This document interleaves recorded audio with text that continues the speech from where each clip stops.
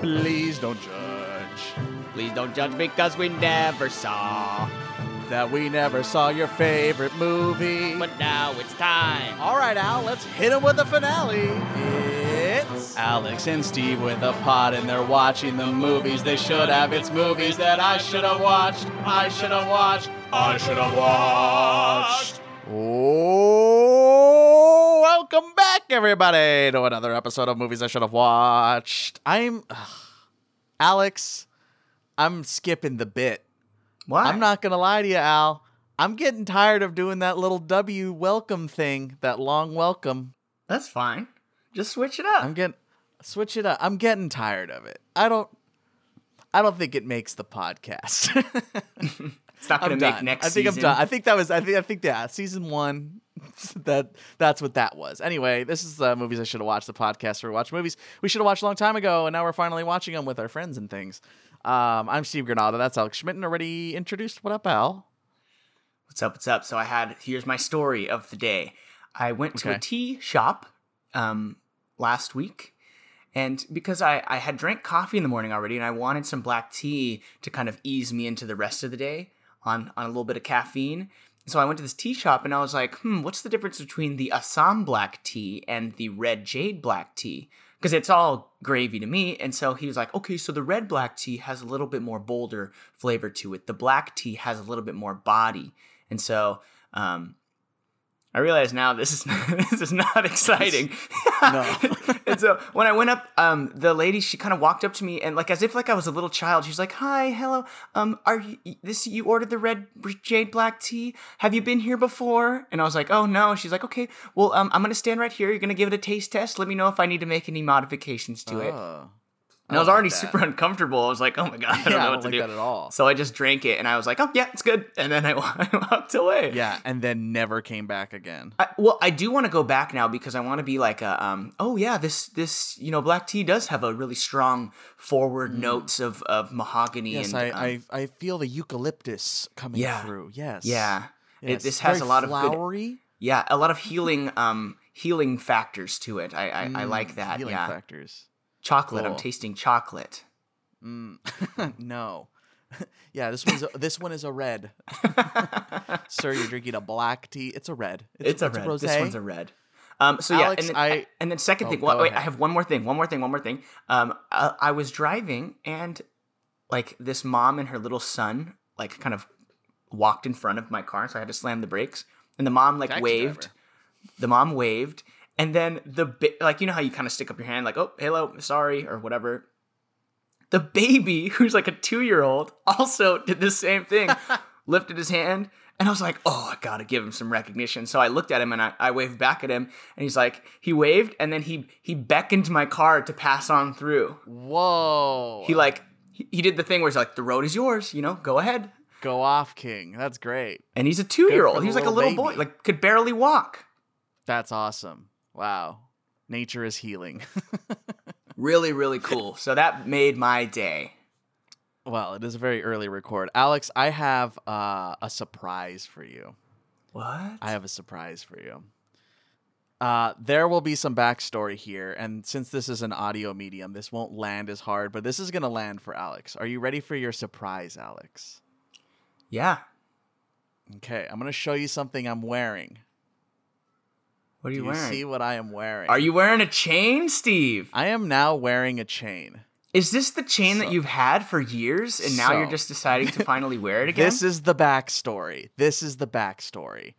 Alex is convinced that I have, for a long time, we've known each other for years now, close to a decade, which is wild.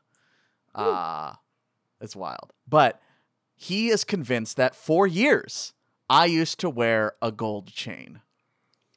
I have never worn a gold chain ever. I did see you wear a gold chain at the Trap House in 2013, 2014? You were wearing a gold chain, and I remember you would consistently wear this gold chain, and now, but you're in complete denial.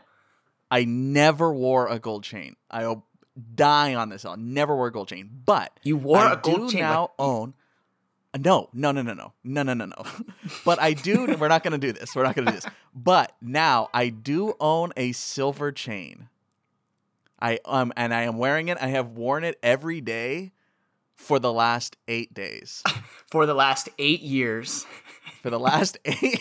No, this is new. This is a new chain. This is my grandfather's chain. And wow. It has I have it right here. I took it off because it makes me uncomfortable. Maybe you just heard me open the case, but it has a Jesus Cristo on it. I'm like, it was my grandpa's when he switched to Catholicism. My grandma gave it to me on Easter. Very nice. Yes, it's too on the nose for me to wear Jesus Cristo. I'm already experience racism enough. I don't want to lean in too hard. But thank you, Grandma, and rest in peace, Grandpa. Yes. I now have his chain around my neck. That's a great and it's family the first time I have ever worn a chain.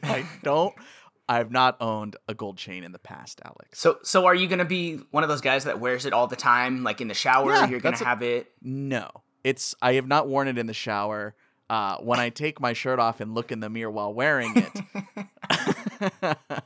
it's a little too on the nose. So it comes off for bed and situations like that. I'm not trying to wake up with a chain around my neck like that. But yes, I put it on every morning before I go walk the dog, and then I take it off before I go to bed. There you go. It is now a part of my identity. You're wearing some ice. Chain. You got an icy chain. It's a nice chain too.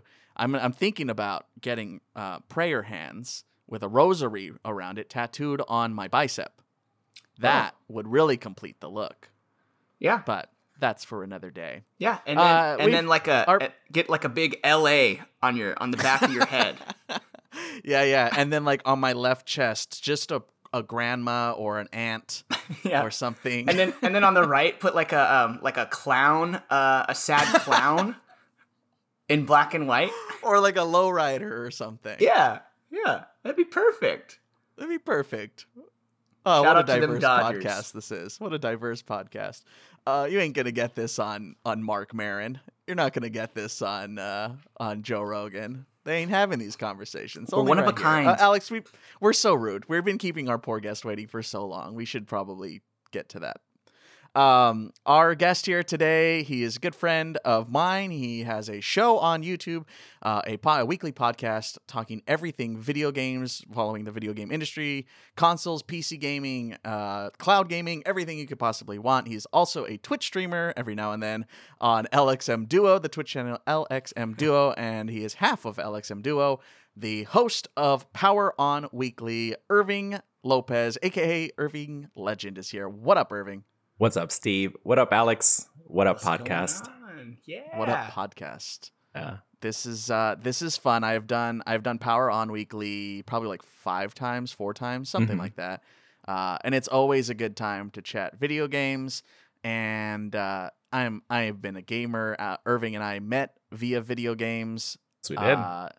Yeah. So we have a video game history, and I wanted to bring you in on this. I had done your podcast so many times that I was like, oh, well, now I have one you can do, which is this. So I wanted to, at the top, I wanted to ask you this, since you are the resident video game guy, I'm going to ask you 2 questions. Okay.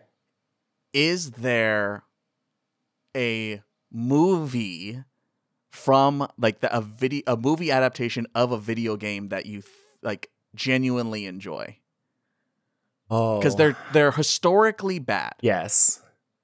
So are there any, or it doesn't even have to be like straight up like full-fledged go on to do the exact same plot or whatever, but like just like the video game character that has come to the big screen that you actually are like, this is a good movie, because it's hard to find. It is. I mean, in general, there are bad video game movies. So for a movie to have a good video game, I think it's also the same thing as well. But the only one that really comes to mind is probably Spider-Man 2. Spider-Man 2 was regarded as a really good Spider-Man when it came out. And it was mostly based off of the movie as well. But like the web swinging in that game is super good. And it really hadn't been done as good as that up until recently with the new Spider-Man and Spider-Man Miles Morales. So it's kind of a cheat, answer, but I think that's probably the best that you can find. Was that the one? I think I may have. Was that on Oh, I know. PS2? Hold on, Al. I think I may have asked you the question wrong Oh. because I was going to ask you both ways, like video game character to the big screen and Okay. big screen character to a video Oh, game. whoops, I sorry. wanted to ask in both directions.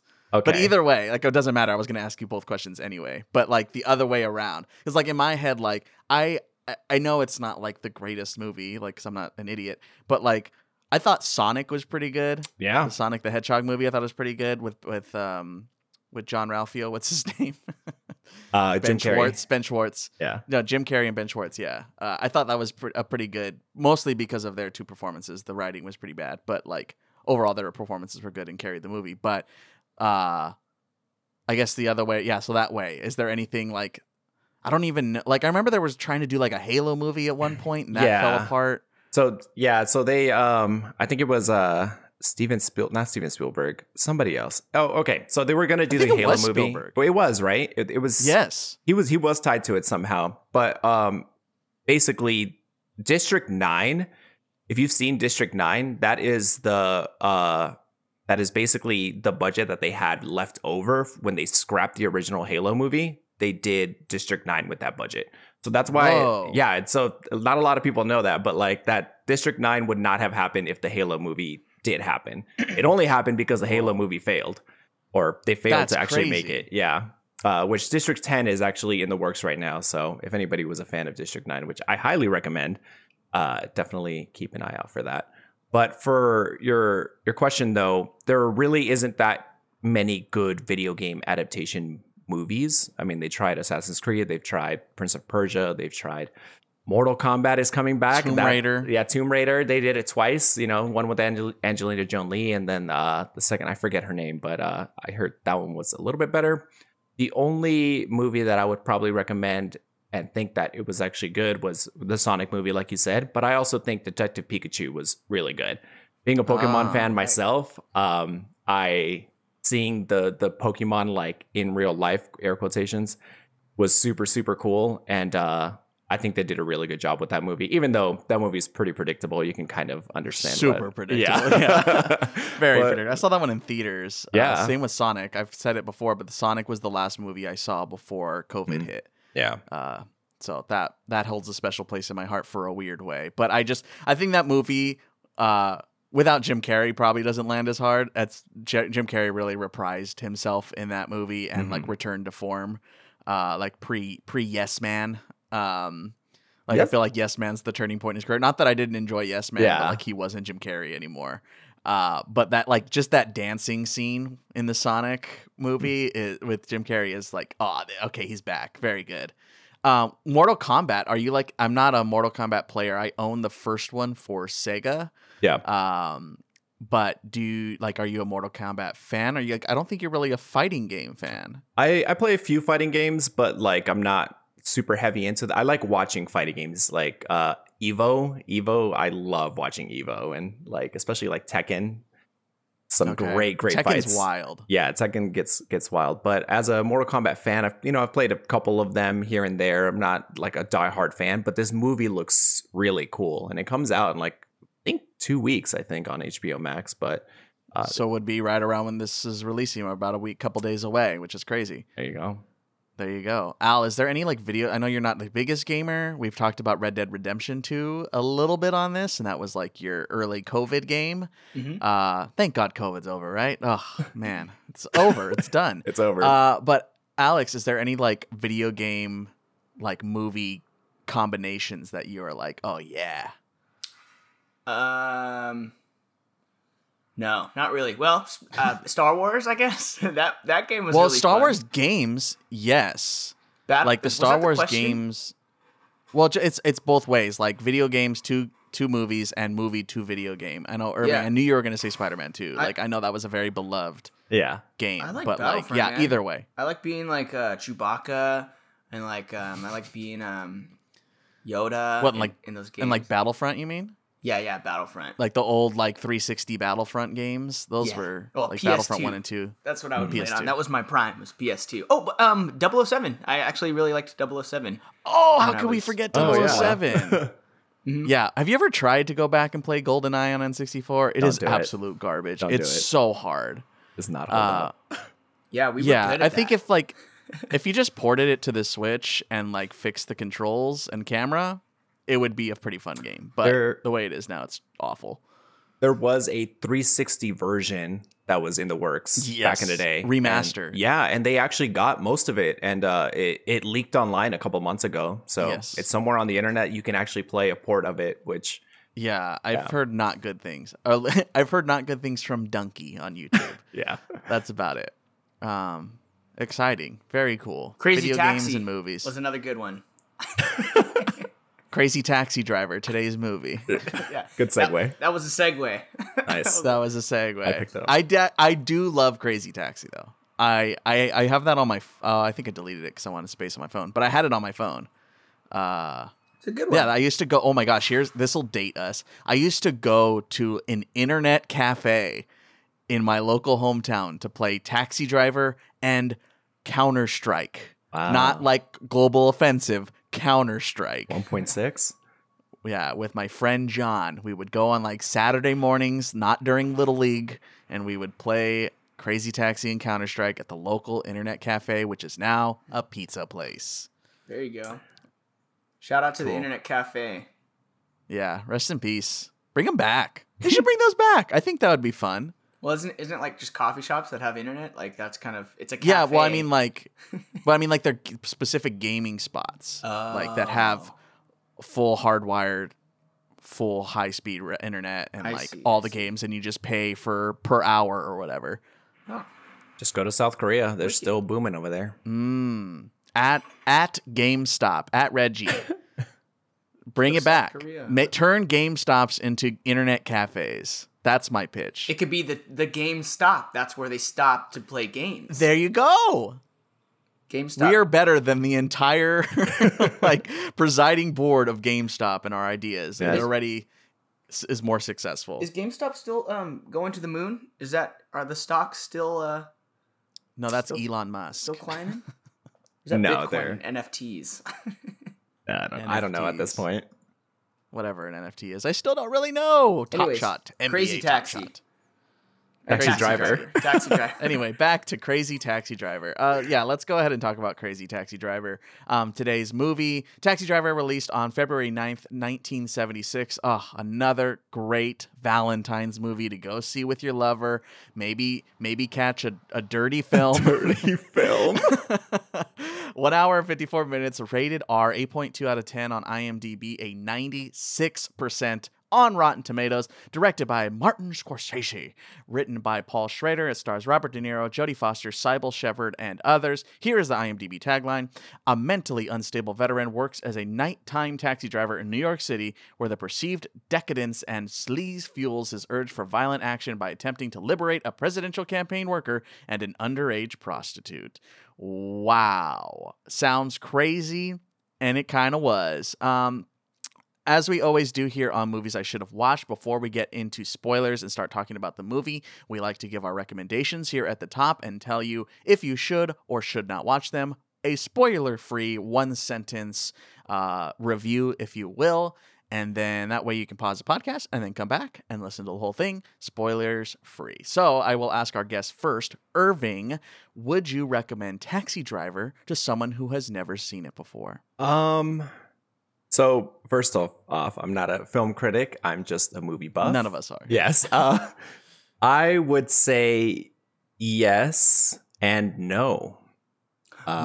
So yes, if you are like, if you're a movie buff as well, and you just want to like be up to date with, or not even up to date because it's a super old movie, but just like, you want to see the classics, right? You want to see Taxi Driver. You want to see Pretty in Pink. You want to see like Silence of the Lambs. Like definitely check it out.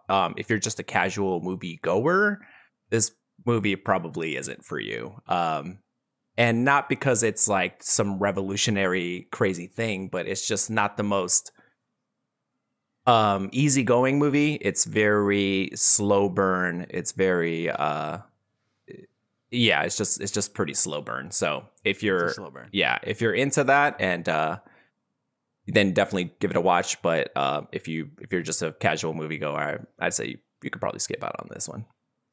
Alex, would you recommend Taxi Driver to someone who has not seen it before? No, I wouldn't. I didn't. It was good. Like I can appreciate it for its artistic value and stuff like that. So I mean, agreeing with Irving, like it's like if you want to be an educated film watcher, yeah, this is good. But yeah, I mean, I'm the average consumer. I feel like when it comes to movies, and like, no, I don't think I'd watch this movie, or recommend it to anyone. Wow! Shout out your average consumer on YouTube, Judner. Yeah, that's a thing. Yeah, Alex, and Irving, I'm kind of in the same boat here. If you like Robert De Niro and you are like curious to Robert De Niro's career path, I think this is a movie you definitely should watch. If you're totally. Hey, that's the guy from Meet the Fockers. Maybe you watch him in a more serious role. Spoiler from if you're a Meet the Parents fan, you do get to see Robert De Niro's nipples in this. And so that's a thing. You get to see the ones that he told Ben Stiller to milk, or he asked if he could. So if you're a Meet the Parents or Meet the Fockers verse fan, then maybe Taxi Driver's for you. That's a really good point, Steve. Wow. Thank you. Thanks for reminding me that he said that in that movie. Oh, I mean, it's iconic. If at anything, just YouTube, Are You Talking to Me? That's it. That's really the thing you're waiting to see. And when it happens, you're like, okay, it's good. I get it. But yeah, same point. It's an artistic film. Like it is very artistic, and you have to pay attention. And yeah, if this ain't a date night movie, this is I'm sad and alone in my New York City apartment, and I'm going to watch Taxi Driver. Spoiler alert for something I'm going to say later. Some behind the scenes stuff in this. But yeah. That's kind of our take, spoiler free, on Taxi Driver. Okay, I think it's time to do the thing. Alex, you have a perplexed look upon your face. There's sirens and cars screeching outside. I think I need to duck and cover. I think Robert De Niro's outside. Oh no.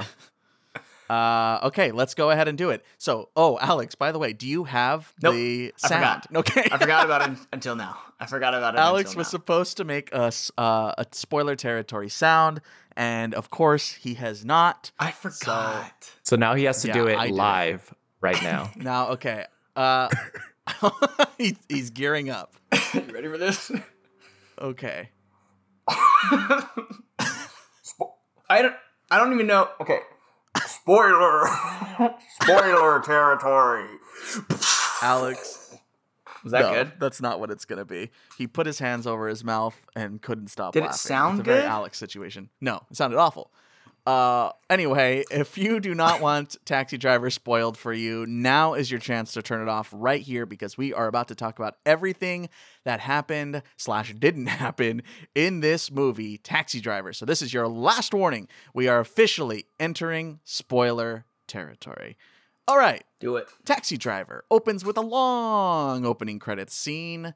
And then once the movie actually starts, a side note, before we even get into this movie, I have had the stuck in my head for the last 2 hours. Yeah. And it's driving me nuts. That is like the little riff, the little 70s funk riff. Yeah, jazzy. Ugh. It's really jazzy and just like kind of mellow, right? It's like kind of dark but kind of peaceful. I don't know how Stuck to in my about head. So I'm a huge Blade Runner fan. So when I first heard that piece, I was like, oh yeah, this is hitting that Blade Runner feels. But then it just kept playing and kept playing. Literally anything he did, it would There were like play. 2 songs in this movie. It was, and it's sad because the composer, this was his last his last thing that he did. So like I want to appreciate it, but the more and more it played, the less I liked it.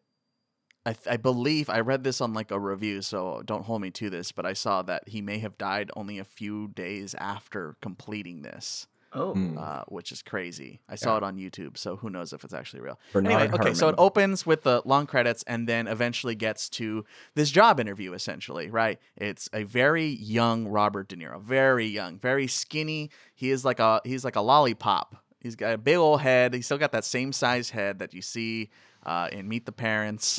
And he is interviewing for this job where he's talking to this guy about getting a taxi driving job. I thought that was a really clever way to like introduce this character, to be like, all right, tell me about what's your name? What's this? Was like such a great exposition dump that isn't like in your face exposition dump. Mm-hmm. Yeah, it's straight and to the point. Yeah, I agree. It reminded me a lot of like Nightcrawler as well. If you guys seen that movie, the introduction for Jake Gyllenhaal. Terrible. What? No way. Oh, I worked in the news industry. Yeah, that's true. So yeah. And it drove me nuts. I had to turn it off because of how unrealistic it was. But yes, so Robert De Niro plays Travis Bickle as he is being introduced there. Interestingly enough, so this is how it's listed on IMDb. Travis Bickle, played by Robert De Niro, but on his IMDb, in the movie, he is listed as De Niro, one word.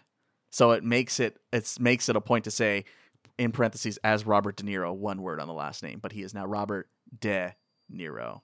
Interesting. Who cares? But I thought that was a really cool, like, all right, tell me about just your military experience, and like he just kind of just rattles off everything that he is, right? And I thought that was a really cool way to do that.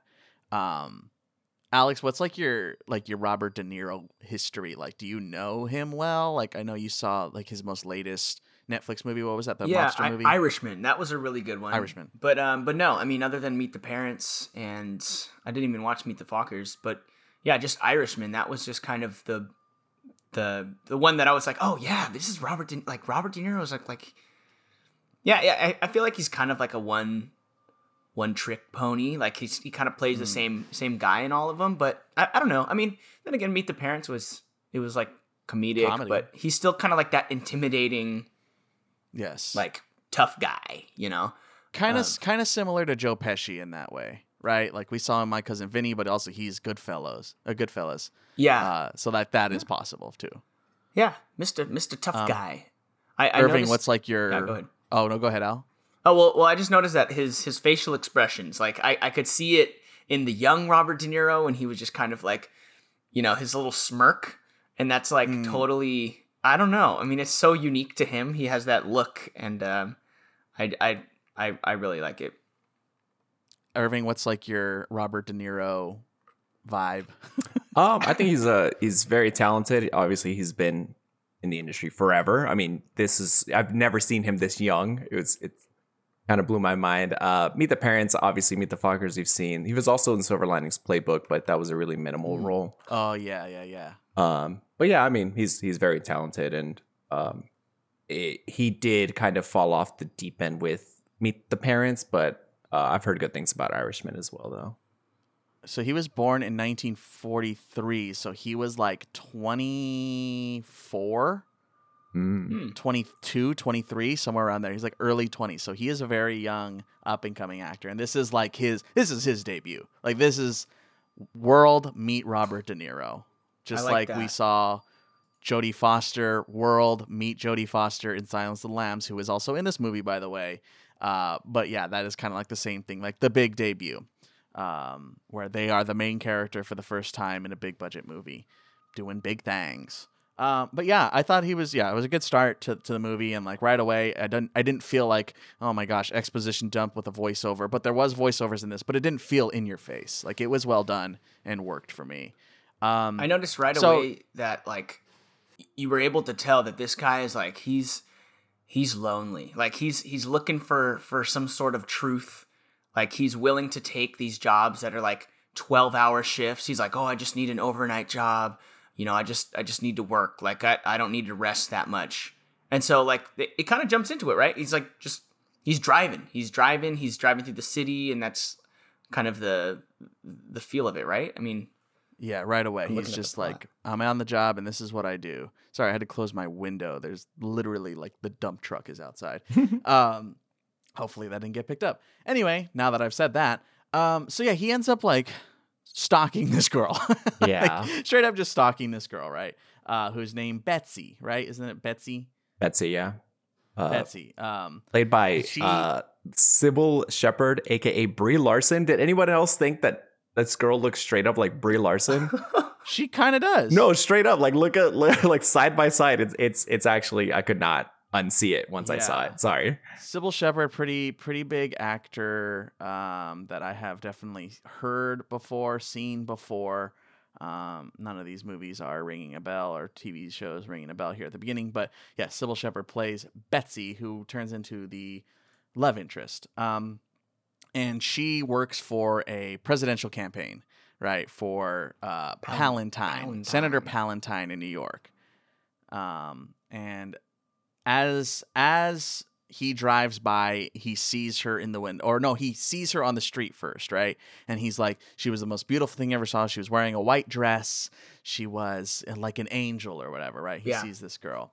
Very 70s haircut. A lot of this movie's very 70s. Mm-hmm. Oh yeah, right? Lots of 70s going on. And she is definitely part of that. Has the flipped out like Jimmy Neutron's mom hair, right? Yeah, like the Farrah Fawcett kind of hairstyle. Farrah Fawcett. Yep, that's exactly what I was thinking. And so does Jodie Foster. Has that same type of hair in this movie. So it is very much 70s movie. But it's cool. It works. I'm down for the ride with that. I'm not like, oh. But yeah, he ends up like meeting this girl or seeing this girl, and then before he ends up like going to talk to her. I thought this was super weird, and it does turn into a big point of the movie. But like the dirty movie theater. Can we talk about the dirty movies theater? Yeah. He so not only is he a lonely guy, but yeah, he who drives and works all night and all day. But yeah, he goes to these adult theaters. And were these a thing in the 70s? I didn't know that these were like, I thought that you get your own little private, cubicle or something, but it's an actual theater that you pay like a dime for, and you go in and you watch these rated X movies. Like, what are they? Yeah, you go. This is the original OnlyFans. This is where it all started. And it's weird too, because you just get popcorn. Like the guy who's like, "Oh, can I get some popcorn and a Coke or RC Cola?" And and then ask for a Coca-Cola. They don't have it. And then it's like this like poor girl at the concession stand who's like getting hit on. He's, "What's your name? What's your name?" Which does come back later. I now realize, it just hit my brain that he like when Jodie Foster at the end of the movie, he's like, "What's your name? What's your name?"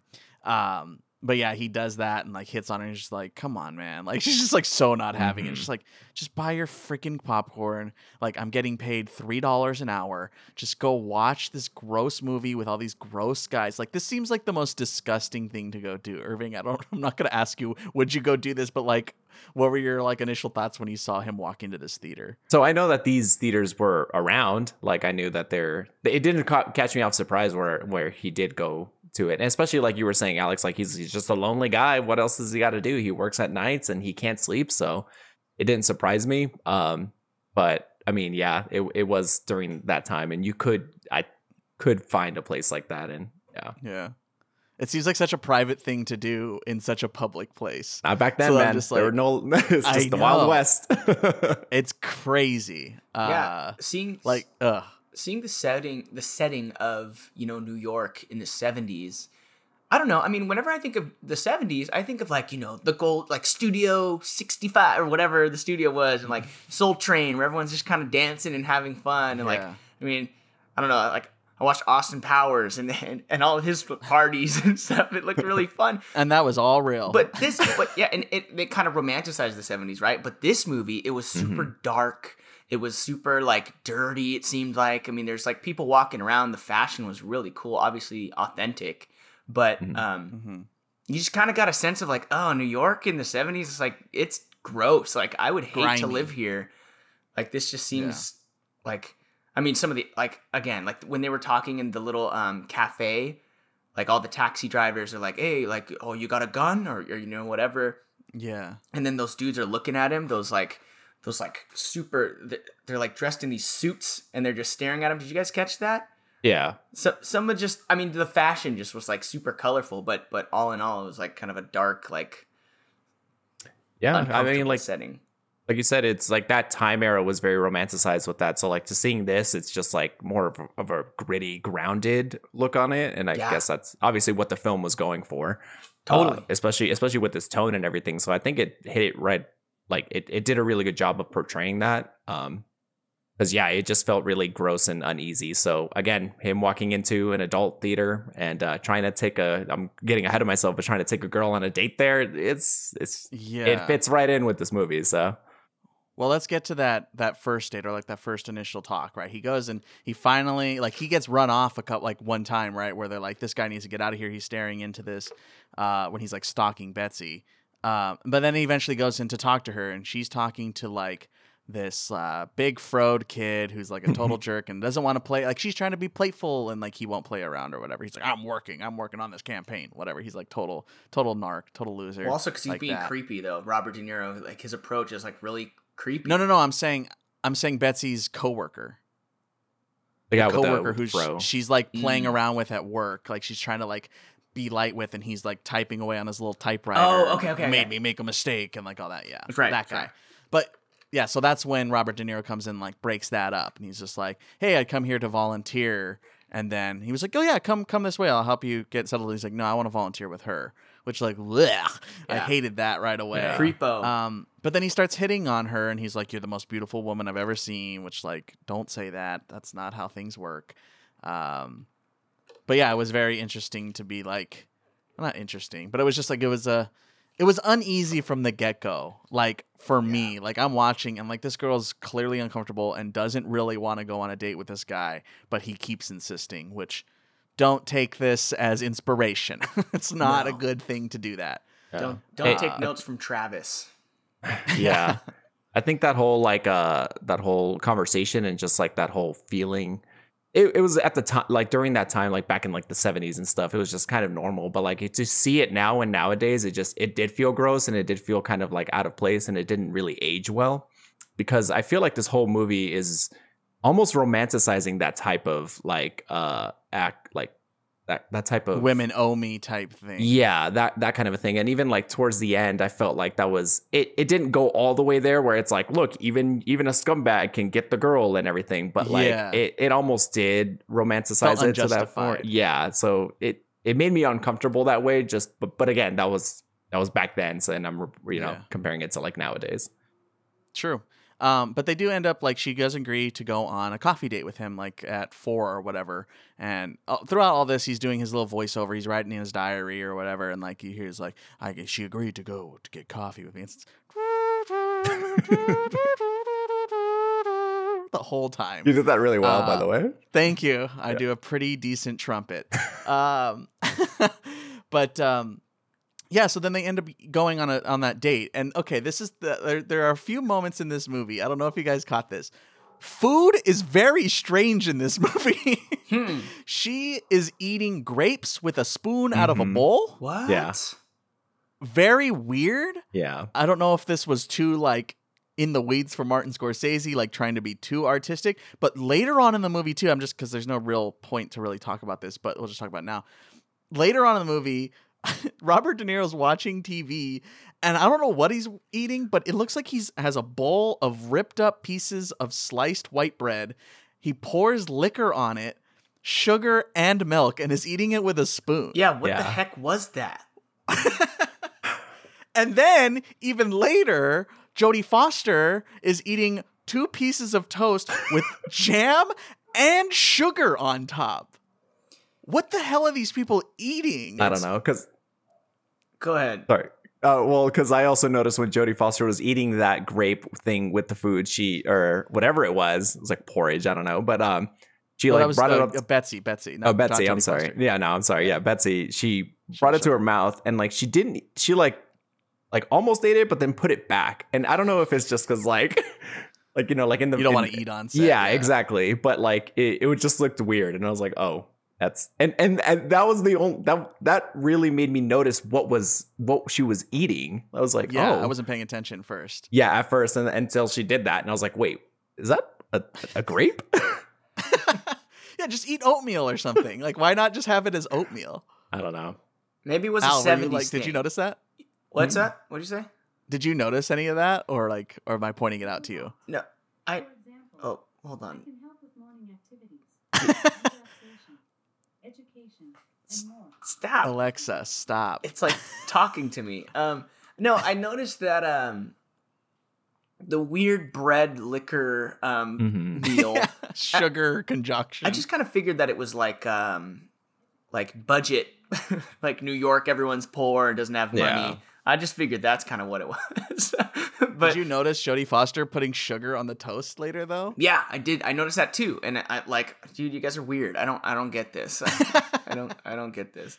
But anyways, we digress because it develops into he meets Jodie Foster for the first time, right? Like she runs into the cab and it's like drive or something like that. But then her pimp or whatever throws her out of the car, and like that was like their first it's a whole thing. Interaction. Or well, this whatever. is a part of like all the now we're just like after the date, right? The first date, and they agree to go on a second date, right? They're like, we'll go on a second date some other time.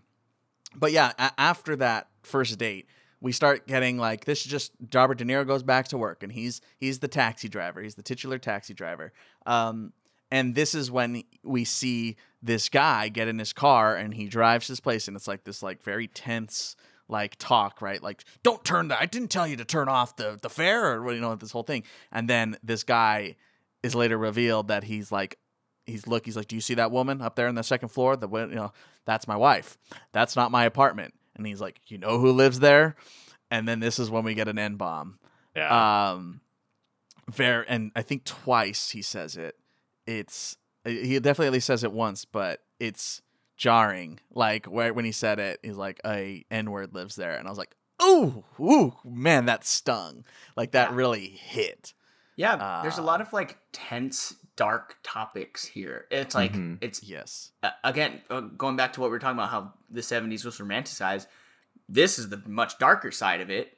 People were, you had honorably discharged veterans that can't sleep, and so they work all night. They like take drugs, whatever. There's prostitutes walking around. There's like, racism, obviously. Casual racism. Yeah. Just, who lives there? Like, and it's just no one's saying anything about it. Yeah. And then even after, I want to bring back to this point, but even after that, the very next scene, I believe, is when they're back in that cafe talking, right? And then they start talking about little people, but calling them midgets, right? He's calling like, oh, midget's funny or whatever. And then they drop the F-bomb a couple times, the gay slur. So like there are like, in a span of like 8 minutes, there are just like not holding up. There's a lot of bad stuff. Yeah. I did find it interesting though that even though they were doing all that, they even said like specifically with the two gay men, it's like, oh, take them to California or whatever. Like, oh, they're more progressive over there, and like at least like it was like, oh, okay, so you're not being. But it was like that. There is like this like.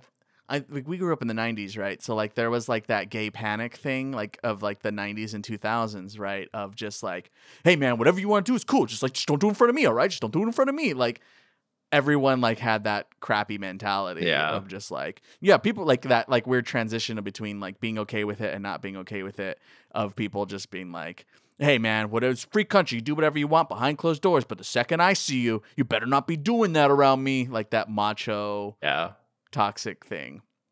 But I did want to talk about this. Like he gets like the taxi driver, the titular taxi driver, which those lines are uttered in this movie. They do say the words taxi driver, roll credits.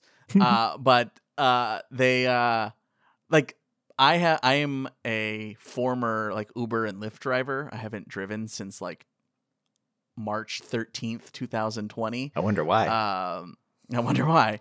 But there is like, and weirdly enough, I picked up a stripper that night in Anaheim, a employee of a strip club, which is kind of in the same world. But the just like the nightmare stories that all like rideshare drivers and taxi drivers have, like I think this may be like the biggest nightmare of a guy getting in explaining he's about to murder his wife's like boyfriend is a total scare.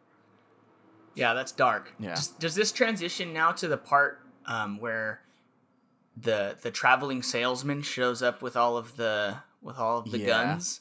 All the guns. Yeah. So he goes to the second date first. Yeah. Now it's time for the second date. And this is where things break. This is where it breaks his brain, right? He takes Betsy to his dirty movie spot.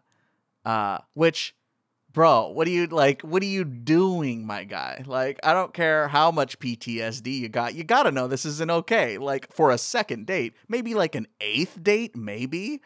Like, maybe kiss her first. Yeah. Try that. But they go to this movie and she's right away like has reservations, right? And she's like, oh, I don't know about this. And he's like, no, this wasn't one of the bad ones. I promise. Like, it's not that bad. And it is. Like, there's a lot of graphic stuff on the screen, and she bails. She straight up dips. Like, good for her. For walking out on this date with this creepy guy. She just straight up leaves, and he like chases after her and is like, I'm sorry, I didn't know that you weren't cool with this kind of thing. I can't even put myself in this mindset. Yeah. It was difficult to try to wrap your head around that. At least he took her to a nicer movie theater and not the one where it's like three rows. Super sleazy. Yeah. Yeah. Crazy.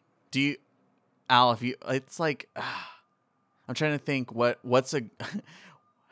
anything. I was just trying to say, what's a good alternative to this for a second date? And I could think about just about anything as a better, like, what's the best second date? Like a movie, a normal movie. Like a normal movie's a pretty good second date. I mean, I don't know. I don't know, dude. Just don't. Yeah, anywhere but here. Go to a dinner. Go. Like. Yeah, dinner's good.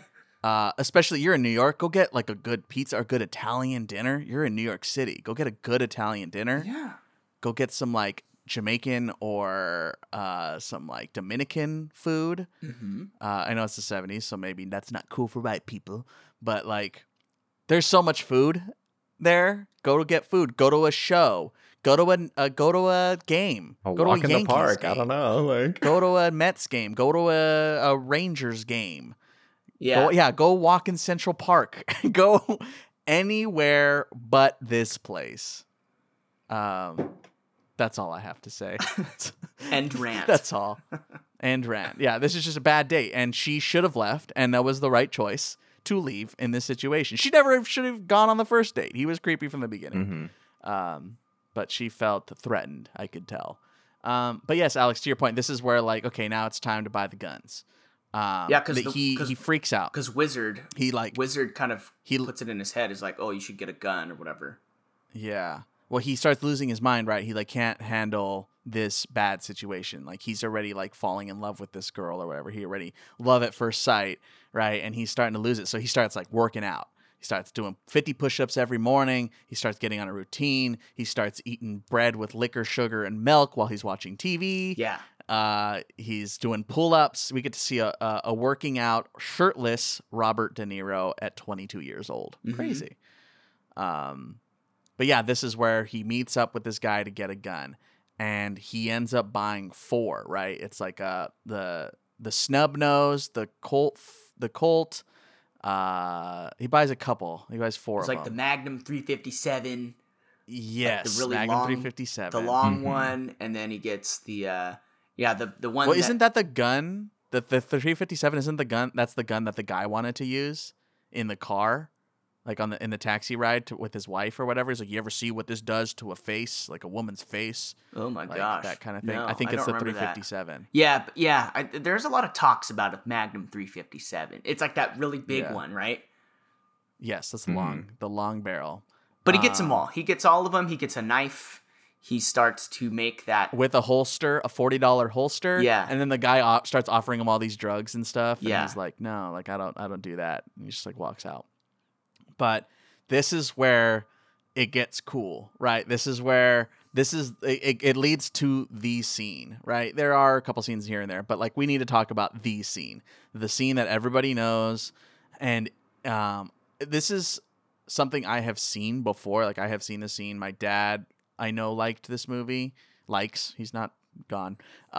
He likes this movie, and this is where my familiarity with the movie started and ended. You guys knew that you're talking to me, yeah, right? Yeah. I saw it in the WrestleMania 23 parody, where all the wrestlers mocked this scene.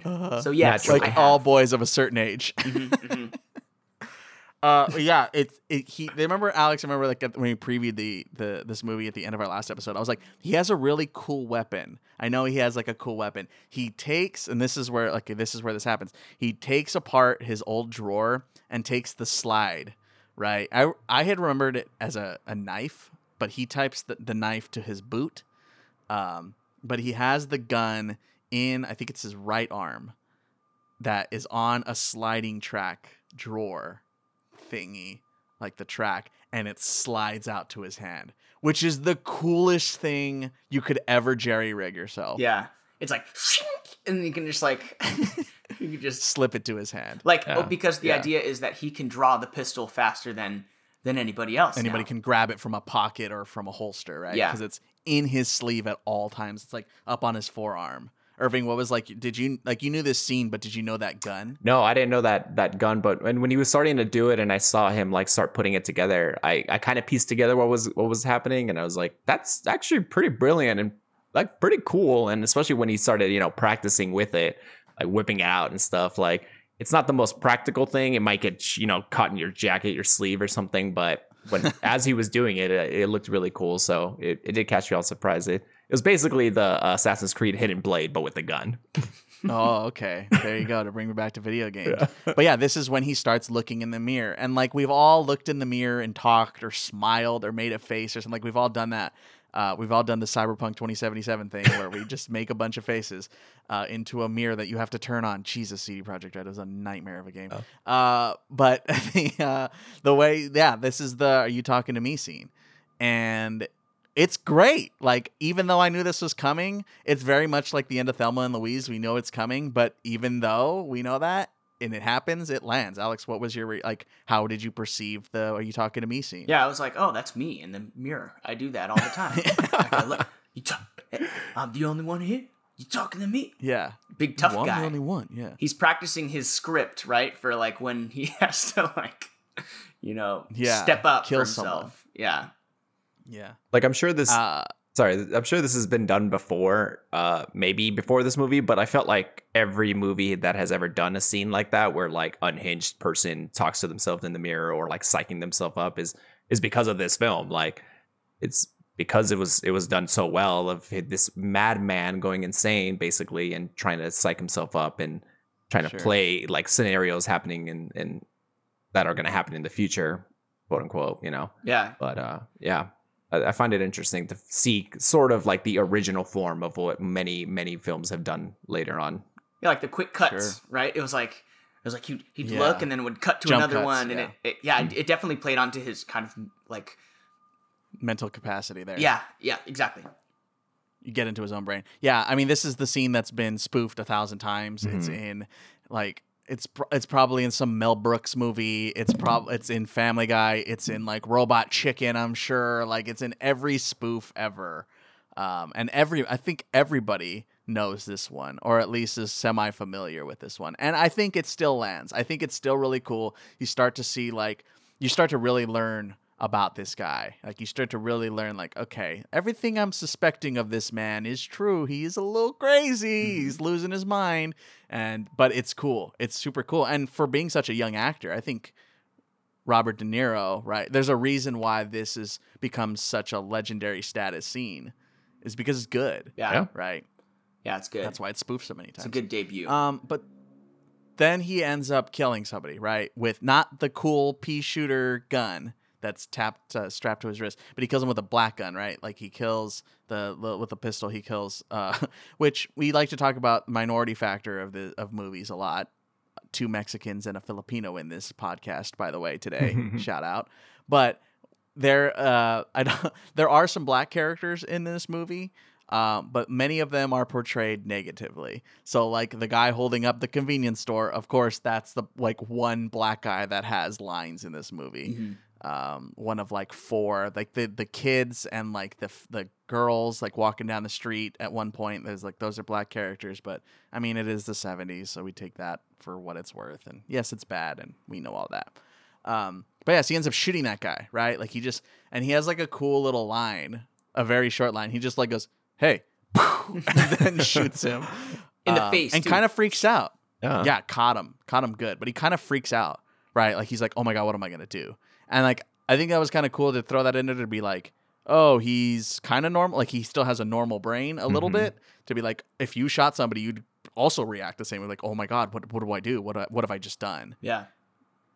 I want to know what happens that storyline. What happens with, Yeah, it like, dies. how do you no, but like, how do you explain that as the guy who owns the shop. Like Yeah. I killed him. Well, he Who started killed beating the him? crap. Oh, he did. Started Yeah. beating the crap out of the body with a crowbar. Even worse, like that guy's going to jail. Like, yeah. Yeah, The 70s. that was wild. Mhm. Yeah, they do just totally abandon that storyline, which is kind of strange. But I know, like, you couldn't keep. I don't It's know. not important. It felt like there Yeah. should have been something there. Yeah, it was. Yeah, just- they kind of just abandon it. Yeah. But yeah, so then he ends up getting out, and then this is where he meets up with Jodie Foster, and this is where Jodie Foster comes in. Which this is the first little bit of behind the scenes stuff. Jodie Foster was freaking 12 she was years 12. old. Yeah, I read that which too. is so crazy. And there is like some gross. controversy surrounding it. I'll get into it a little bit later. There's some controversies with this movie, and this is part of it. And like how they worked around her. I guess I should just get into that now that she's really a part of it. This is from the Taxi Driver Wiki. I'll just read it verbatim. Some critics showed concern over 12-year-old Foster's presence during the climactic shootout, which is later. But that she was present during the setup and staging, and like they told her everything was going to be. They gave her psychological testing at UCLA, or like with a UCLA psychiatrist, to ensure that she would not be emotionally scarred by her role in accordance with California Labor Board requirements monitoring children's welfare on film sets, which that's crazy. Yeah, that is. Additional concerns surrounding Foster's age focus on the role she played as Iris, a prostitute. Years later, she confessed how uncomfortable the treatment of her character was on set. Scorsese did not know how to approach different scenes with the actress. The director relied on Robert De Niro to deliver his directions to the young actress. Foster often expressed how De Niro in that moment became a mentor to her, stating that her acting career was highly influenced by the actor's advice during the filming of this movie, which is like, I mean, it makes sense. She is 12 and looks young, and like we know her from Silence of the Lambs now, but at this point she's unknown, right? But I think she really hit the nail on the head with this role. She does a really good job of it, and you can tell how much of a great career she's about to have. I think it's so crazy though. She's 12 years old and like Playing like a 13 or 14-year-old, yeah. well, no, 12 and a half in the movie. That's what Yeah. that's what Oh, is that what they said? what's Well, like the newspaper clippings or something at the end. No. No, her pimp basically. what was his name? Oh. He's a big actor too. I don't remember his name. Oh shoot. Yeah, he's a You can big find actor. that. Hold on. We got to But he ends up like buying 15 minutes with her, all right? And they go up and he starts talking to her. He's like, I want to save you. And this is where like that man, damsel in distress, I need to save the woman thing comes into play, which is like the toxic man mantra, macho man thing is prevalent throughout this whole movie. I don't know if that was intentional or not, or if it was just of the time. I think it totally was intentional. Yeah, his character, he like wants really? to save. I feel like he wants to Save the world, yeah. Yeah, he wants to save, and he wants to save Iris, like at the end of it too. Yeah. Yeah, he wants to save Iris. He wanted to save Betsy, or wanted to be a part of Betsy's life, whatever. But in this little diner scene where they go get lunch after, that was like, she is wearing this crazy outfit, right? Very 70s fit. She has this green shirt on. I think it has like flowers on it or something, or it's red shirt. His red shirt. And she has these green glasses, like these plastic green sunglasses are freaking hilarious. And then later, after she eats her weird toast sandwich with sugar and jam, she takes the glasses off later and then puts on a new pair of blue glasses. Like, how many glasses does this woman have on her? It's like, where did all these glasses come from? But a true 70s fit. I thought it was pretty funny. Yeah, that was good. But this is where he's like, he keeps saying that he has something to do, right? At this point, he's like, I work for the government. He's written a letter to his parents at this point where he's like, I'm dating this new girl, Betsy. And it's like, oof, no, you're not, bro. You are very much not dating this girl. She is gone. You're still stalking her, though. And yeah, and he's just like, I have this very important job I have to do. And he's talking about this, and you're like, what is he going to do? Right? And he ends up showing at Palentine's rally. This is after he actually gave a ride to Palentine, which was that was a fun little scene too. Yeah. But he shows up, and I think this is super cool. And I knew Robert De Niro looking like this, but I had forgotten about it, where they do the pan over, and then it's just neck down. You see the like his green jacket that he always wears, and the jeans and the boots, like the cowboy boots, and then they tilt up, tilt up, and he has the mohawk. And that was such a cool reveal. I really liked that. Al, what did you feel in that moment when the mohawk scene came? Yeah, I was like, oh shoot, he's about to kill somebody right here. Uh-huh. This is tough. I read that Vietnam soldiers had done they've shaved half their heads for the mohawk when they were like about to do something like a crazy like war like battle or something like that. Oh, that's cool. So I mean, Irving, what was your that follows with his Vietnam War veteran history. Yeah.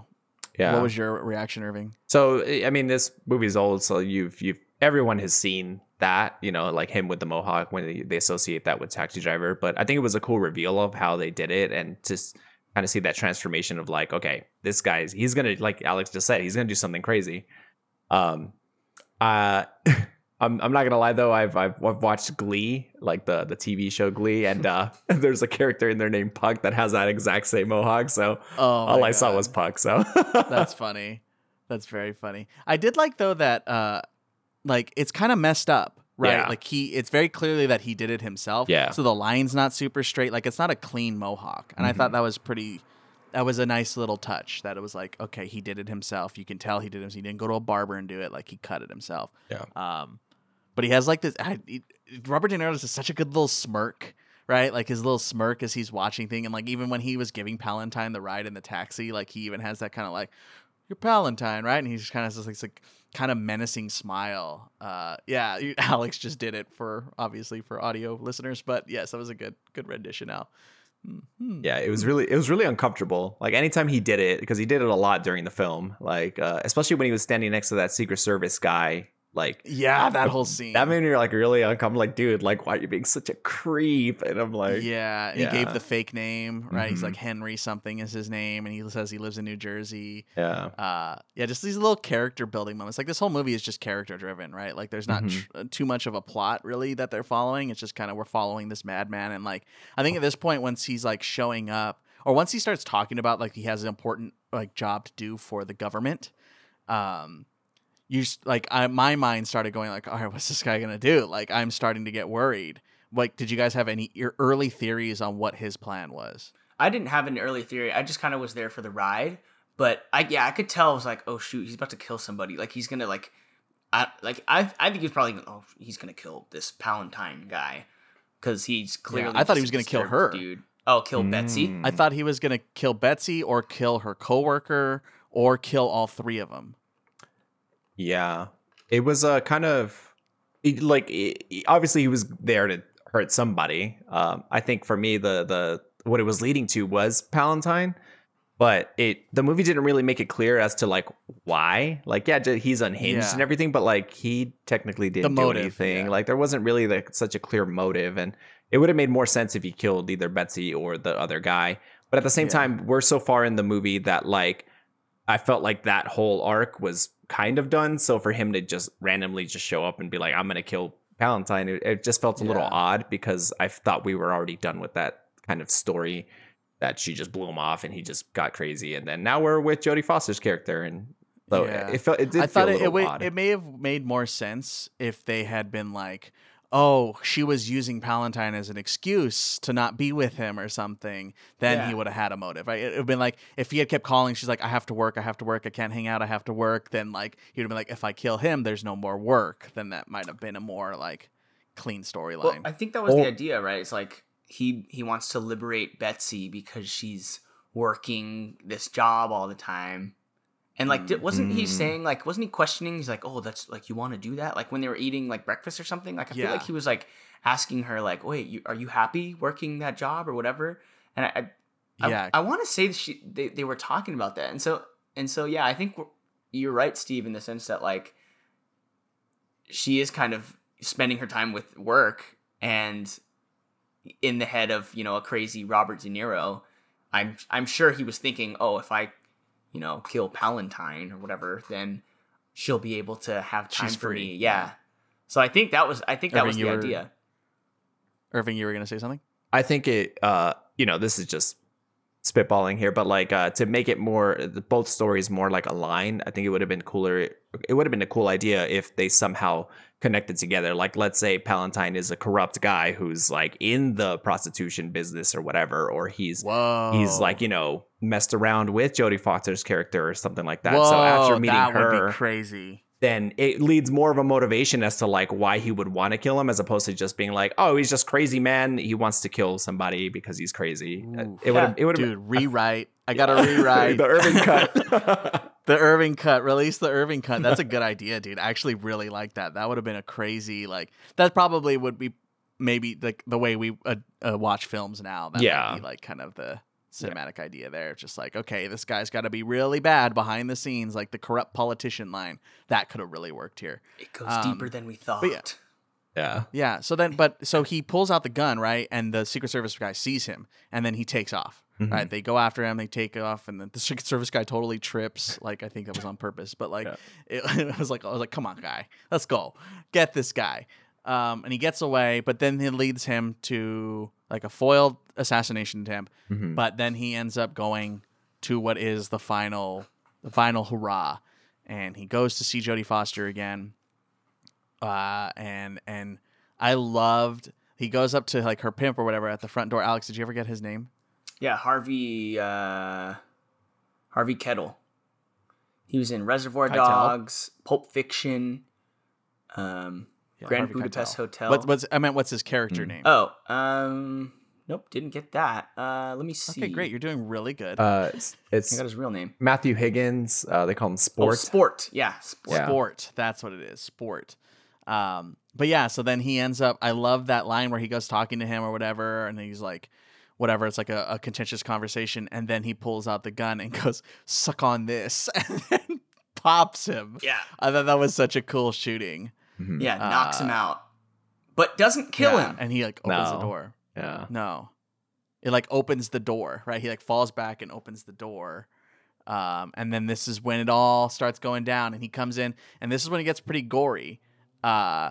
He pulls out he uses all four guns, right? He pulls out the second gun, which is the 347, and he shoots off like the secretary guy, His the guy who hands. takes the money, shoots off his hand. His hand just explodes. That was crazy. Yeah, he's holding up And he's like- a shaka the rest of his Shaka? life. Shotgun. Yeah. But he's just like, I'm gonna kill you. I'm gonna kill you. I'm gonna kill you. It's just like that's all he's doing. I don't know why Robert De Niro just didn't pop that guy again. Like he's like grabbing him and stuff. I'm like, just pop this guy. But Robert De Niro does get shot a couple times In the neck. He gets shot, and he gets shot in the neck. That was nasty. He has like a hole in his neck. That looked really good. Yeah. And then he ends up getting shot in like the arm too. Mm-hmm. So then Yeah, he kills that was nuts. he kills the guy that is sleeping with Jodie. Yes, or it's up there in the room with her. Yes. Shoots him like boop boop boop boop, but like laces him up. Bop, bop, bop, And bop, that's bop. with the little snub nose one, the one that's attached to his arm. Right, he pulls that one out, and he's just fire, fire, fire, fire, fire. He's out. The guy with the hand gone is still climbing. The other guy comes back, right? No, the Sport. guy who's climbing on him is still on him. But Oh, he that's what killed it is. Sport after he blew off that guy's hand. Oh, okay, yeah. Because Sport was the guy who shot him in the neck, and then he turned around and Okay. blasted him. Okay, that's what happened. Yeah. Perfect. It's very Yeah, chaotic. It is kind of chaos. Yeah. Yeah, it's chaos. But then he ends up getting up there and he's bleeding out or whatever, and Jodie Foster's like crying and freaking out, and she's like hiding in the corner or whatever. And then he goes and sits on the couch, right? And he's like bleeding out. And then the cops come in, like 3 cops come in. Right, and in my head, I right away thought of SNL, the what you say bit, like, and then he'll come in and shoot me. Then they'll shoot each other. Like that's exactly what my brain went to. It's very funny. But yeah, then he sits on the couch, and then the cops come in and look at him. Right, they pull the gun, and I love that moment where he lifts his hand, like the fake gun hand, to his head, and he's like, poof, poof, poof. And he just like puts his head back. I thought that was so psycho, and I loved it. Why? Yeah, that was just crazy to me. I was like, he is insane. Like, kill him, kill this guy. He's a crazy man. He just killed 3 people. Like, he's clearly like this 14-year-old, 12-year-old girl is in the room as well. Like, this guy is a threat, and the police should have killed him. But it does feed away into that ooh, what you say video, because remember how beautifully done that shot was? Everyone's frozen, and it takes like a top-down shot, and it's just scanning the whole room as like these bodies are like on the floor. It's like, I don't know. I think that was one of the prettiest shots, because that's pretty slow-mo, and everyone's frozen, and it just, I don't know. It was just really cool. I really like that. It was cool. Yeah, the cinematography in this movie is really good. That last scene, that last shot, especially for the top, was really creative, like really well done creatively. Like I don't think I've seen something like that.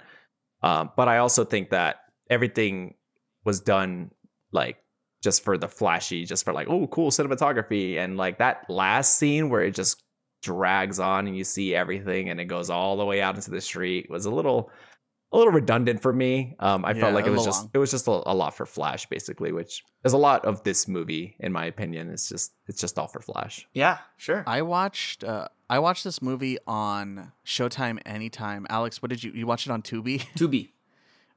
You watched it on Tubi, and Irving, you watched it on Hulu, right? Hulu, yeah, it was on Hulu.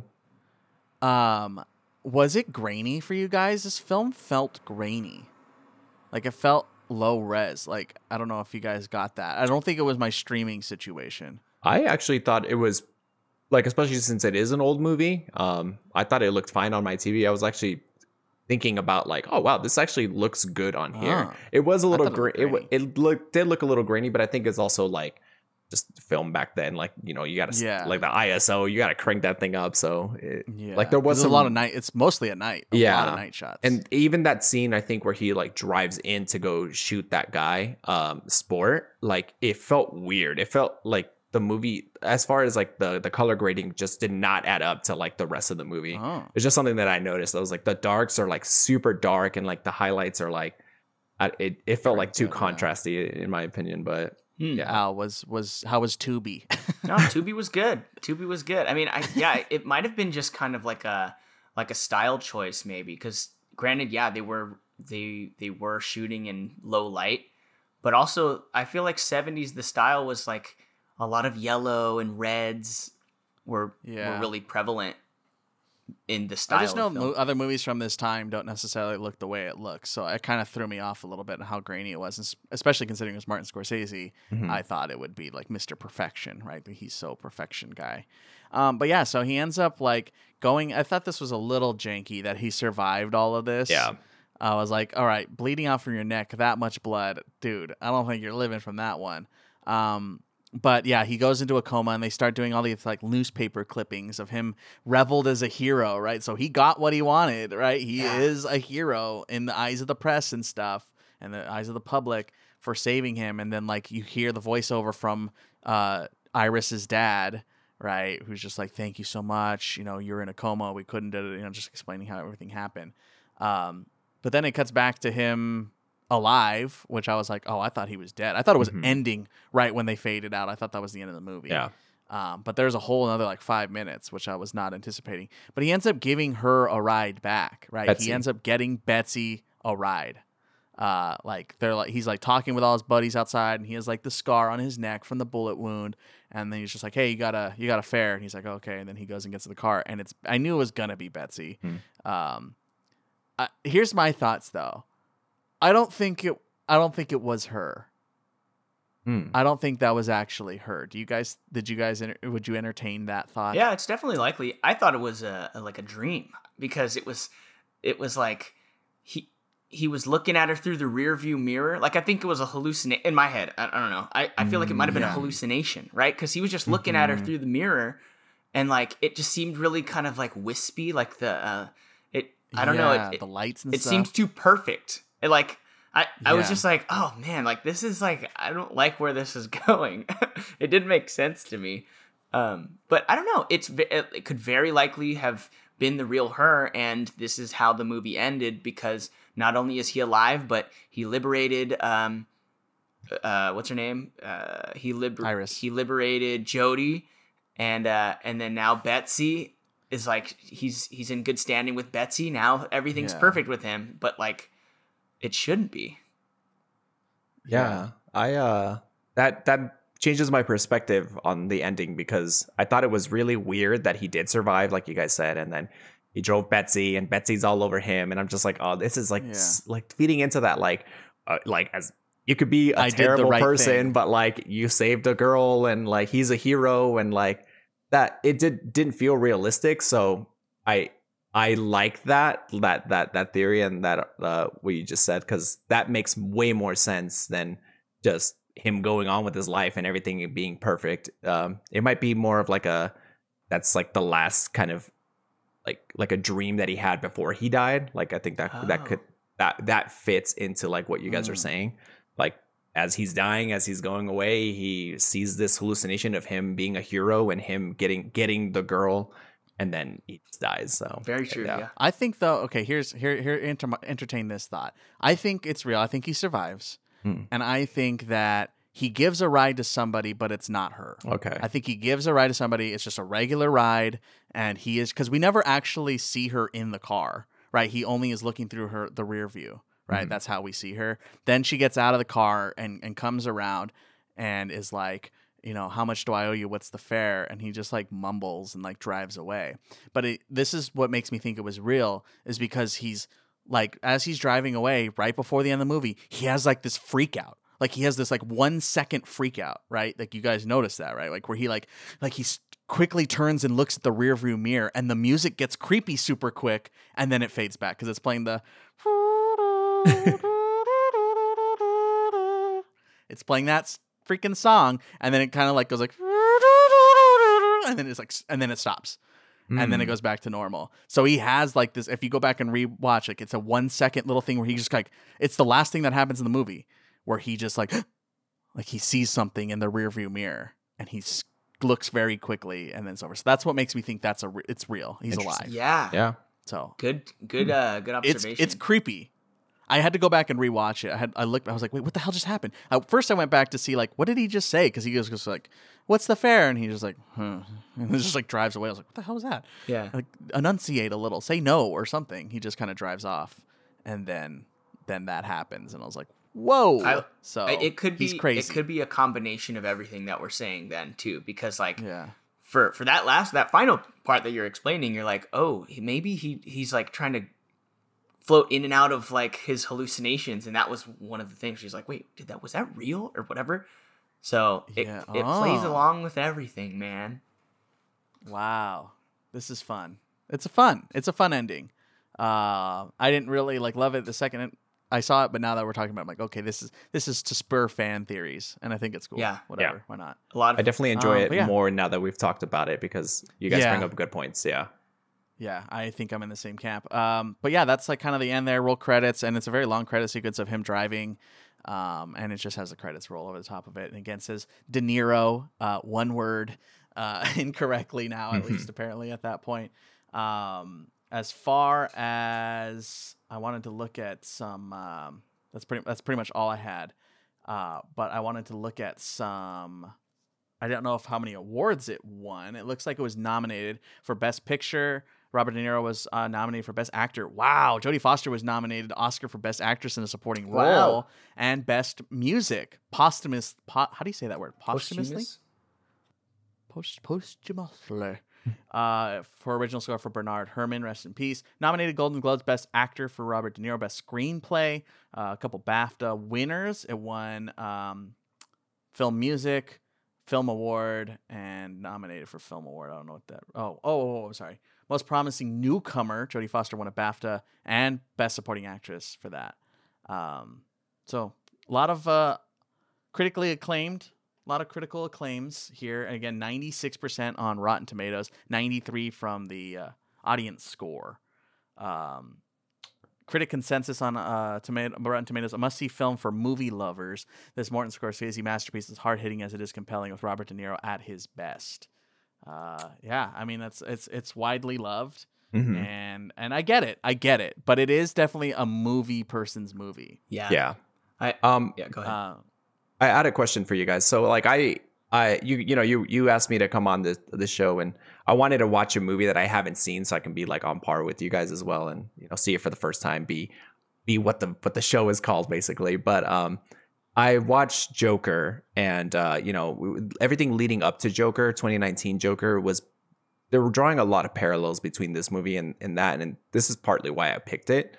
Have you guys seen Joker, and do you think that you could see a lot of similarities? Because the entire time I was watching this movie, I could see some similarities of some unhinged man trying to, do what he thinks is right and stuff like that. And especially with the dream sequence at the end.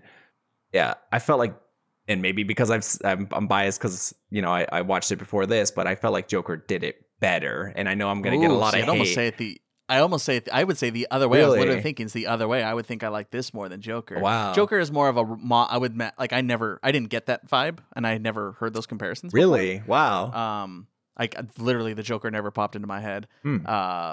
But I think this would be more true to form and is a much slower play than it is there, because there are still more like exciting moments in Joker. It's more of a modern retelling of that. Mm-hmm. If I had to compare, I get the comparisons now that you say them, but like, Yeah. I wouldn't go as far to be like, oh, these like, you got to pick one or the other. Like, they're two different movies. No, for sure. I do, and that's not what I was getting at. More, I see similarities between them, and I think that story wise, especially with Joker, there's because that whole thing is like what is real and what isn't real. There's so many like the rug gets pulled under you from this thing that you thought was real, and then you find out that it wasn't real, and maybe the whole movie wasn't real. Maybe it was all in his head because he's in Arkham. But for me, I think I like that more because the stories kind of, in a way, even though they were sporadic, they made more sense together, as opposed to here where I couldn't really. There's two different stories happening at the same time that didn't come together, I guess. No, true. I mean, yeah, Joker. It's been a while since we've watched that one, but it definitely followed this character arc, right? Where it's like, this guy, he kind of goes through this journey, and he's kind of viewed as like the villain. I totally get the similarities, but I don't know. It just I feel like so uncomfortable at the end of it. It's like nothing really resolves because you're like, that's just kind of how these movies are. Yeah. It seems like we are at least in a general consensus that this is a good movie, and that like we at least like, as if you're a movie buff, yeah, this is a good movie, and there's no like taking it away that Taxi Driver is a good movie. But there are people who think otherwise. So let's go ahead and read a couple 1-star user reviews on IMDb. What is it with this movie? 1 star. Why this film is a classic is a profound mystery. A major bore fest. An insufferable bore. Taxi Driver equals horribly overrated. Stupid movie. It's awful. Full of flaws to be called a masterpiece. Boring as hell. One of the biggest trash of all time. Whoa. Don't waste your time. Dumb standard gun story. There's a lot of really bad reviews. This is October 3rd, 2007, from S_A_N_. It's sandwiches with underscores everywhere. This movie sucked. Just straight up. Let's read this one. I can't believe I just saw a movie called The Big Sleep where way too much stuff happens. Ooh, got him. And the next day, I watched this rubbish where nothing happens. They should have evened out the plots and maybe made 2 good films. No. I thought I had seen Vertigo, which had all the driving I could stomach, but this one holds the record. He never gets out of his little yellow car, which means that nothing happens in the film. He just drives around talking to himself. I've never seen anything quite like it and hope to never do it again. And then it continues. Okay, relax, sandwiches. 2007. People who leave. I don't think it's boring. Did you guys think it was boring? No, I never thought it was boring. I didn't think it was boring. No, I mean, I've seen Blade Runner and I love Blade Runner, so a lot of people find that movie boring. Dude, I gotta watch this that was one. fine. I've never seen Blade Runner. Neither have I. Oh, these same reviews would probably be in Blade Runner's reviews. But if you like Taxi Driver, then you should definitely watch it. Sorry, go ahead. I got another one from Rod Decker, May 2nd, 2015. Beep, beep, honk, honk. I don't get it. I really don't. And I guess I never will. Hey, there you go. It goes on, but I like that. I don't get it. I really don't. And I guess I never will. I don't think there's anything to not get about this movie. Maybe just the ending, but it's kind of straightforward. He goes crazy and kills people and then saves a girl. It's not too hard to grasp, just the ending is. But there are plenty of 1-star reviews, and you should definitely go read them on IMDb. They're good. They're funny. A lot of people are mad at this movie. Relax. It's good. We've come to the end here. This is a very long episode, but I feel like this is kind of one that we needed to really hash out a lot of things with, and I felt like we did skip some things. Yeah. But overall, I will ask you the same question I asked you at the beginning to give you final thoughts. We'll start with Irving, who is our guest here today. Irving, would you recommend Taxi Driver? Now that we've talked about it for almost an hour and 15 minutes, would you recommend Taxi Driver to someone who has not seen it before? Pretty much what I said at the beginning. Yes, if you are a movie buff and you want to see all the classics, then definitely give it a go. For a classic or for just a casual audience and just somebody who doesn't really see a lot of movies, I think you can skip out on it. But if you really want to be in the know, great films, I think this is definitely up your alley.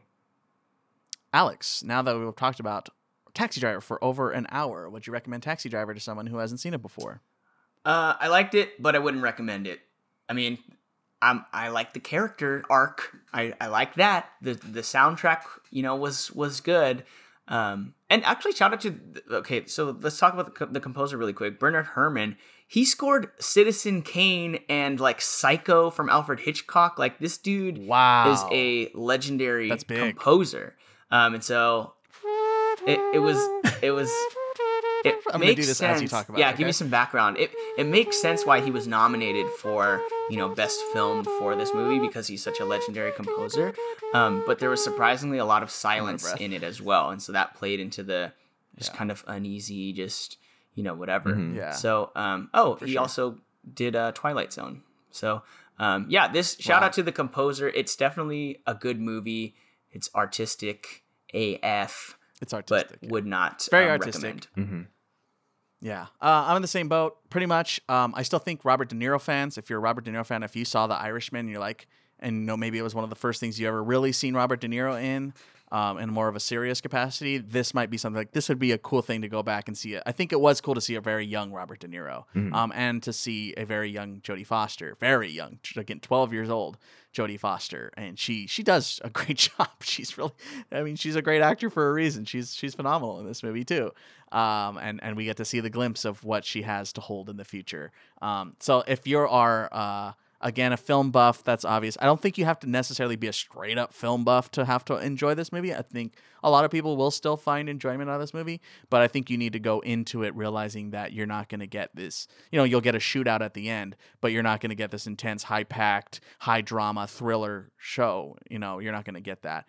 It's a slow burn. I think that was the perfect way to describe it at the beginning, Irving. It's a slow burn, but it's good. There was one more thing I wanted to say about the R rating for this. This is again from the Wikipedia. I'm going to read it again. The climactic shootout was considered intensely graphic by a few critics, considering an X rating for the film. Ooh. The film was booed at the Cannes Film Festival for its graphic violence. In order to attain an R rating, Scorsese had the colors desaturated, making the brightly colored blood less prominent.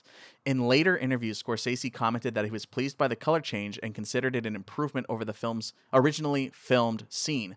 In the special edition DVD, Michael Chapman, the film's cinematographer, regrets the decision and the fact that no print with the unmuted colors exists anymore, as the originals had long since deteriorated. Wow. So there is a cut of this movie that many people have not seen, but like a film festival has seen and booed, and I want to see it so bad.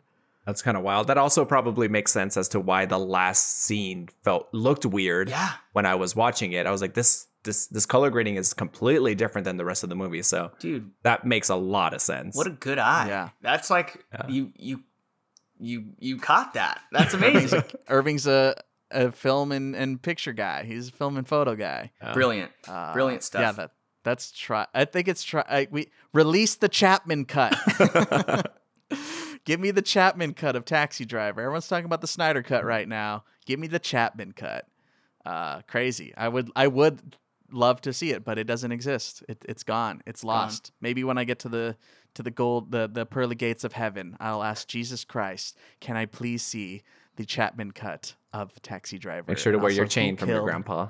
I'll wear my chain and I'll say, who killed JFK? How did the pyramids get built? And can I see Taxi Driver Chapman cut?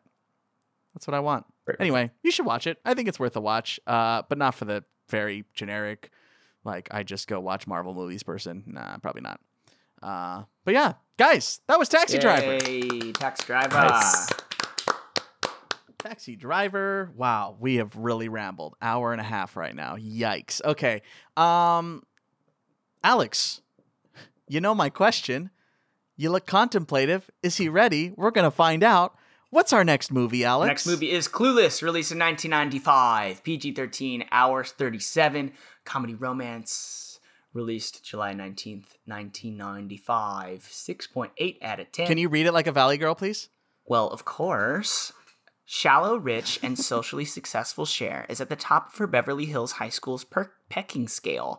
Seeing herself as a matchmaker, Cher first coaxes two teachers into dating each other.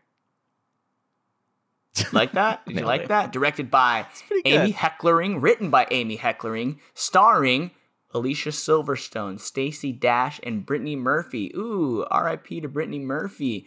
This is going to be a good one. I'm excited for this. I think it's another one of those cult followings.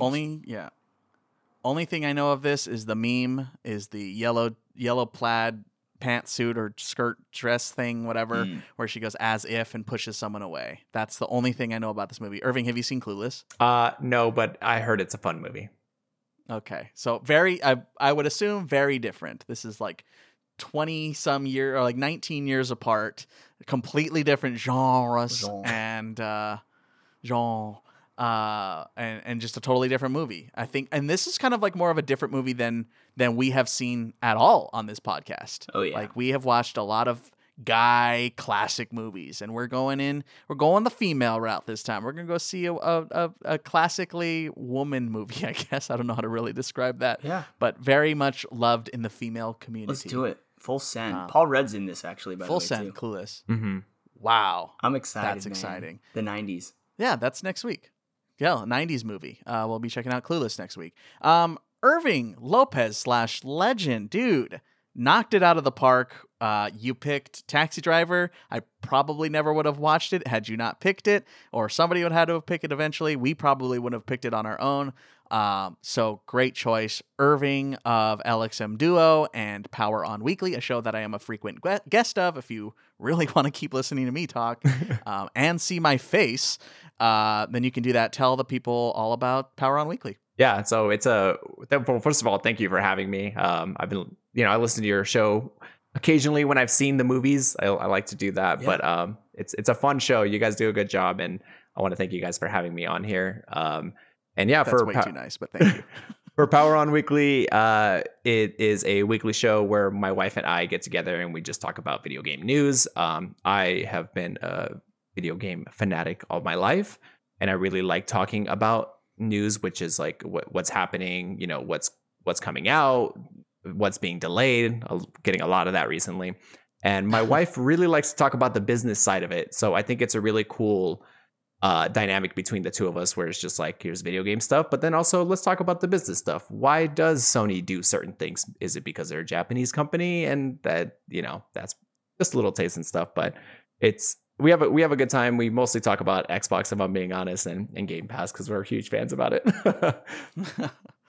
Yeah, that's Power on Weekly. You can find that on YouTube. Just search Power on Weekly or LXM Duo, which is your two last names. Yeah. Duo. Also on Twitch, if you ever decide to do that, twitch.tv/LXM Duo. Yeah, very good time. And we've been friends for a long time, and that's kind of crazy to say. Yeah. But yeah, no, it's always a good time. And by the time you're listening to this, I will have been on last week's episode of Power on Weekly. So go do that and go watch that and go subscribe, hit the bell, and all that good stuff. So you can never miss an episode of Power on Weekly with Irving and Allie. It's a very good show.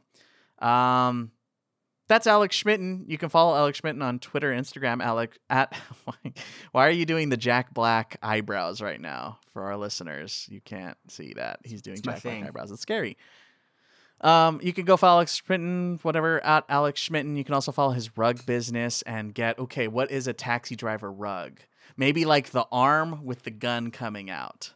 That would be a cool How rug. about a hand with two of the middle fingers The hand missing? blown off. I think they blew off his other pretty fingers too from his other hand. I think, or they stabbed his hand or something when they did that. He stabbed it. Yes, yeah. He pulled out the knife from his boot. Yeah, his cowboy. And yet boot, he still was able to still hold him down. Brilliant. There was somebody just sitting in traffic right now in their car going like, they didn't bring up the knife. They never brought up that they pulled out the knife. Man. Like just pissed off, just super That steaming. person. But there you go, freak. That person would not now be happy. Now you heard it. Sorry, bud. Yeah, just like, this is my favorite movie. I can't believe you didn't bring it up. Anyway, yeah, he pulled out a Tweet knife. at us. Gosh, get over it. Tweet at us. We don't have a tweeter. I think I am gonna start one. Ugh, I think I'm gonna start a Twitter Sure. for the movie Go pod. for it. And Alex will never touch it. I'll give him the login. He'll never touch it. He'll never do Yep. anything with it. He still hasn't even tweeted about the show from his own account. Anyway, that's all I have to get out. You can email us though at what is it? miswpodcast@gmail.com. miswpodcast@gmail.com. Tell us about what you thought of Taxi Driver, and maybe we'll revisit it in a future episode. But I will note this too here right before we run away. I'm going to start putting the two Irving's and Allie's recommendation. I'm going to start putting the next week's movie in the description every week. That way you don't always have to listen. So you can always check up what the next movie is going to be. It will be in the episode description every week from My Cousin Vinny on. Nice. So now you know that. There you go. miswpodcast@gmail.com. You can follow me too at Steve Granado, Granado, and yell at me on Twitter about I'm dumb and wrong and Taxi Driver sucks. Anyway, that's going to do it for us, for Allie and Irving, for Irving and Alex. I'm Steve Granado. We'll talk to you next week with Clueless. Thanks. Bye. Bye. Bye.